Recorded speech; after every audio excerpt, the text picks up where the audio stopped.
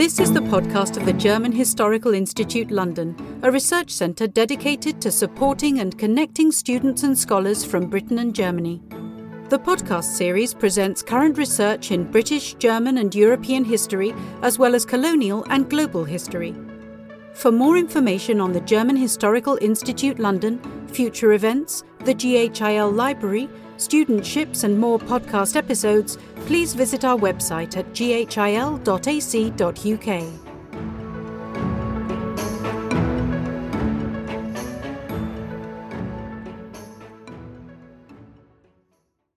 The issue of restitution is an ongoing topic of public debate in both European and African societies. In this podcast interview, GHIL Fellow for Colonial and Global History Mirjam Brusius and PR Officer Kim König talked to Kokou Azamede, Associate Professor at the Department of German Studies at the University of Lomé, about his work with local communities in the former German colony of Togo, which assesses their knowledge and perception of colonial cultural goods and human remains from the region. Azamede's research shows new ways to understanding and cooperation with a view to possible restitution. Hello, Kokou. Thank you so much for joining us on our podcast today. We would love to talk a bit more about the research behind your lecture that you gave here a few months ago about cultural goods and human remains and the perception of these in communities in the former German colony of Togo in the context of the restitution debate. And to start us off, could you just tell us a bit more about your research project? How did the project develop? Thank you very much for this opportunity to talk more about my research. I am very thankful for it. First of all, I would like to say I didn't really plan to work on the issue of restitution. The issue of restitution occurred somehow when when aspects of my projects now gradually concern the situation, because I was working on the German colonial history and then the German missionary history. And you see how missionaries, for example, try to convert people into Christians. You notice some strategies consist in taking away objects from so-called traditional priests that were using it, you see. And these objects were supposed to be burned, but they were not burned. And now, finally, we found these objects in German museums. It was something we were surprised to know, because many Christians here thought all those objects do no more exist. So that was the first step of motivation to know why these objects were conserved and which meaning this object has for German museum. So after we noticed that these objects were illegal tucked there, then we began to think of the matter of restitution. And then we began now to make surveys to survey in the communities of origin of this object.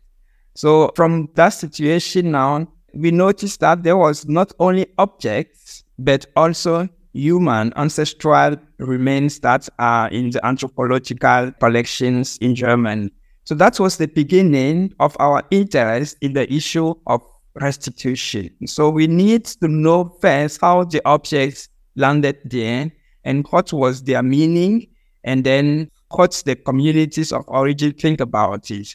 So I think with all those questions now, we were involved gradually in the issue of restitution. That's why I was invited to many research projects on the issue, either in Ghana or in Togo, concerning objects and then ancestral remains, So that's why today I'm working on so-called human remains in the Berlin Anthropological Collections about Togo, where we have found out there's some 150 remains there, and then we're trying to contextualize their existence there.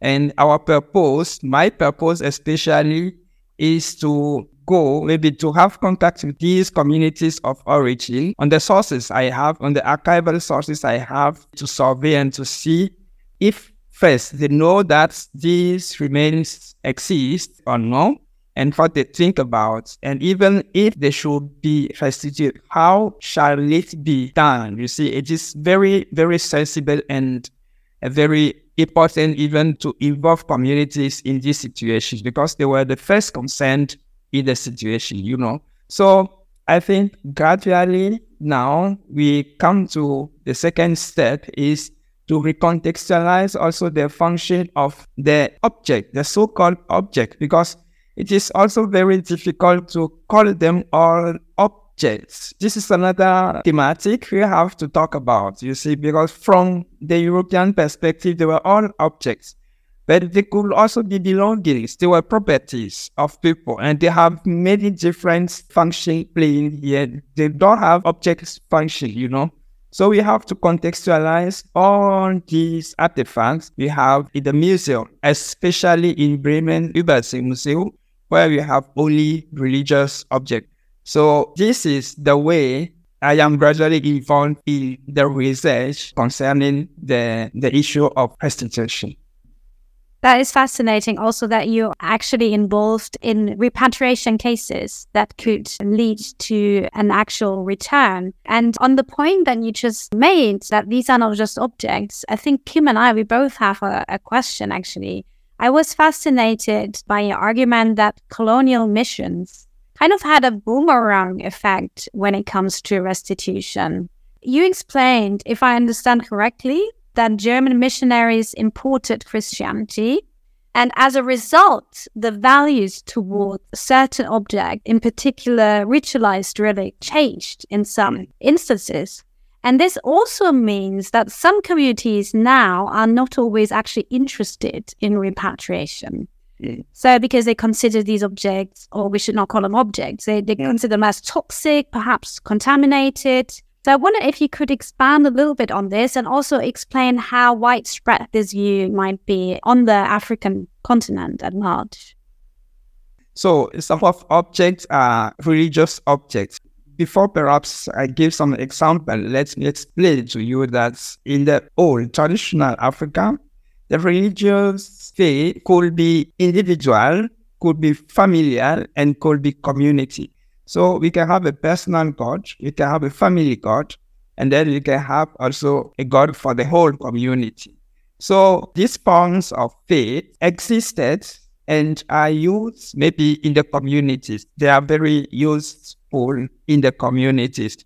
And after people have been Christianized, some of them left. Some of them were taken away, but some exist. And then after that, we have two different communities in the society. The Christian community and the traditional community. Even in the same area, you will see both communities.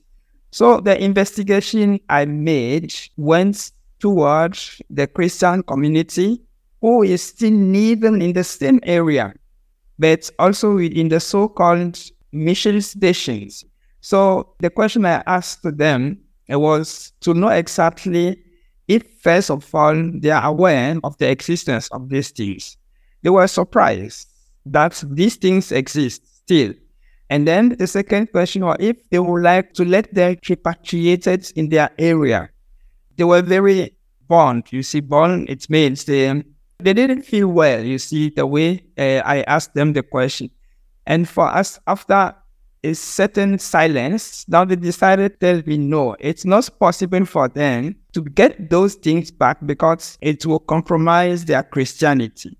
So that was the first answer. And the second answer was that even if they can, there is no one in their Christian community who can take care of them because those things have their roles. You need a priest who can do it, But if really things should be returned, then they will better stay away from them. So in order to conserve their Christianity, maybe their Christian life. So that's the situation. Let me tell you that my focus was the Christian community and then not the whole community.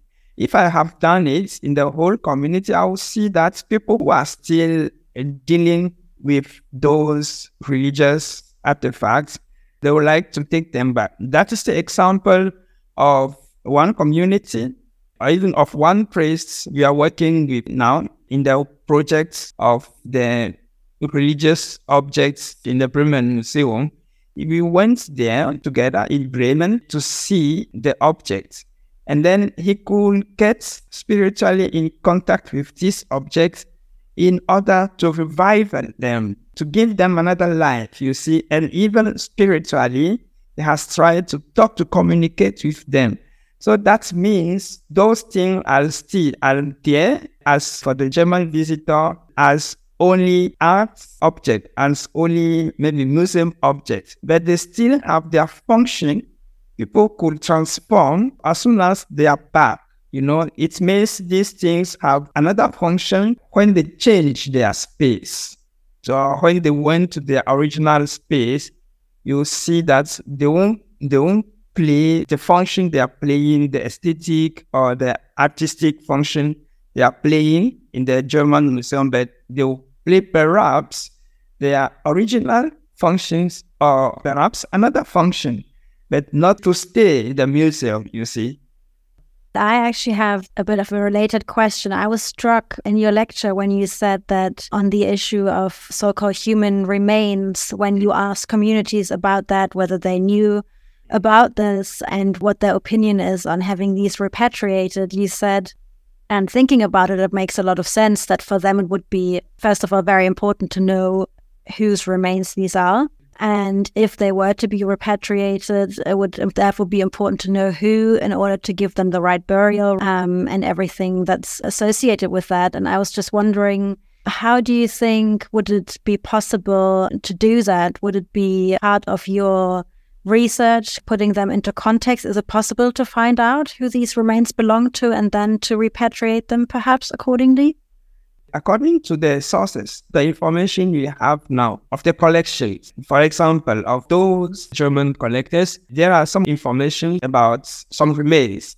And given if you follow the process of collecting, maybe after the punitive expeditions, the collectors try to mention the areas things have been collected, even some of the important persons who were killed. So our purpose is to go to the place and to give this general information to them and to ask them if they know something about it. And then you will be surprised to hear much about what happened that time and about what they know. Only that they didn't know that the remains were collected. For them, many of them disappeared, you see. So the way they lived, people could disappear suddenly. So that was their first reaction. Now, how it should be returned was for them another question, because these remains were no longer considered as objects. So for them, they were ancestors. So before, according to the tradition, before you bring a remain back, an ancestral remain back, first, you have to come to the community and to explain the remains stay by me. And then the community will ask you, how did the remains stay by you? Can you explain to us? So you have to clear the situation before the community accepts now to get back their ancestors. That is the first ritual to be done.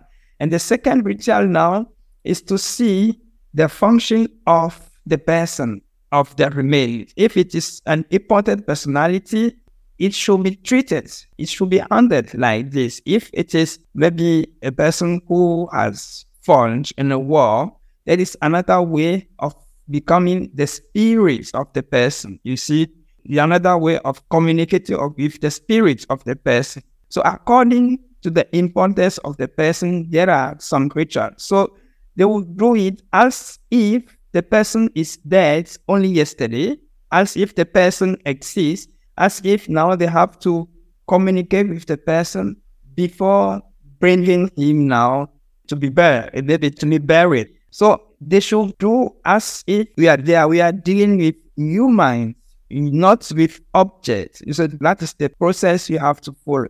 Now, to know how we can find out that these remains belong to them person, that is the challenge. We are thinking of many possibilities. We can have remains who are personalized, whose name we can know and give them back. But if it occurs that these sum of remains cannot be personalized, now I think we can find out the area where they are from. So that will be another negotiation with the community. So they can collect them all and do a collective ritual for those persons. Now, there could be also another possibility, alternative. We were trying normally in the frame of our projects to introduce another discipline, the bioanthropology, who can help also to find out maybe the traces of the person. This is a bit difficult, but we cannot exclude this alternative. And another, we are thinking of many hypotheses, but we have to let the community accept it. We have to talk with the community so that the community will agree with us in this way. So that's our purpose, is to inform and to propose and then to exchange with the community so that the community can be involved totally in the project. And then I think it is the best way of this intercultural dialogue. It will be maybe another way of communities to come together and to understand better the history so that maybe you could clear this past, which we call a common heritage. Thank you so much. In part, you already answered the last questions that we had. I would like to move a little bit away from the case study that you presented and ask more generally about the restitution debate, which is often criticized for being very Eurocentric, which is why your contribution matters so much. And so I wondered, in your view, how would a significant shift in the restitution debate and a more equal dialogue with the Global South look like? You already gave us some examples and how your research can contribute to that conversation. And I also wondered what your view is on the need for more cross-cultural collaboration. And you and I, we have worked in a project together that I think was very effective and exchanging different points of views. But perhaps we need more of that. And I would like to hear some final views from you on this. Well, so you see, first, the issue of restitution was, from the European perspective, was leaded with some hesitations. And people didn't want to talk about it first because they think they were losing things. They were losing objects. They were losing their code. They were losing things from the museums. And from the African perspective, first, maybe from the perspective of African communities who already know the situation, there was also another orientation. We want our thing back, but maybe you have to ask first, what do you want back? I mean, you have to know exactly what is it and how it's landed there, you see. So maybe by bringing both perspectives, we have a chance today to sit down and to talk about these misunderstandings, historical misunderstandings concerning the colonialism. Europeans, from their perspective, you will notice that they don't know really Africa.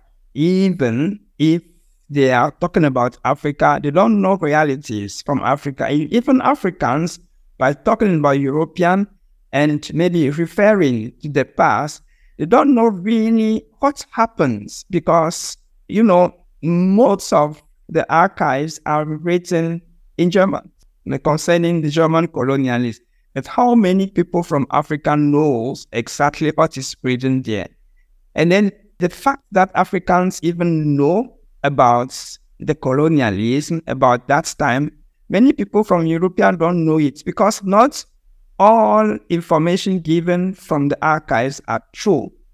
So that's why, for me, it is a chance that both communities sit down, maybe get the opportunity to talk together, to exchange. Some of the time it will be hard, but some of the time you see that the tension will come down after maybe we have understand some of the situation. Yes, I think there is a part of misunderstanding anyway in the colonialism.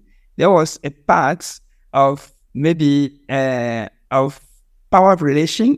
Also, in the issue of restitution, in the problematic of restitution, But in this way, two parts need really and necessarily maybe to calm down and then to talk and then to find a solution for that. It will be a way of a new beginning. I think for a new beginning, not between politicians, but between communities. For me, it is very important because if you are living today some of phenomena, either in Europe or other way, of racism, of discrimination, it's based on our knowledge toward another person. But if the knowledge is false, obviously it will continue. But if you know better, maybe your neighbor, there are some things you won't do toward him, you see. So that's the way I think this issue of restitution should be a chance for us to talk together and to see face to face, and then maybe to clear some of past situations. Thank you so much. I think this is a very hopeful point to end on. And it was really amazing to find out more about your research and the project. And I hope our listeners will enjoy this interview as much as we did. And of course, also listen to your lecture. And we hope to see you again soon. Thank you so much, Kokou. Thank you very much for the care questions and maybe for this willing also to know better from the African perspective, but the perspectives from Africa, because when I'm talking about African perspective, it is sometimes problematic too, because there's some communities from Africa, it will be better. Thank you. Thank you for listening to the German Historical Institute London podcast. Follow us on social media and check our website to keep up to date with new episodes.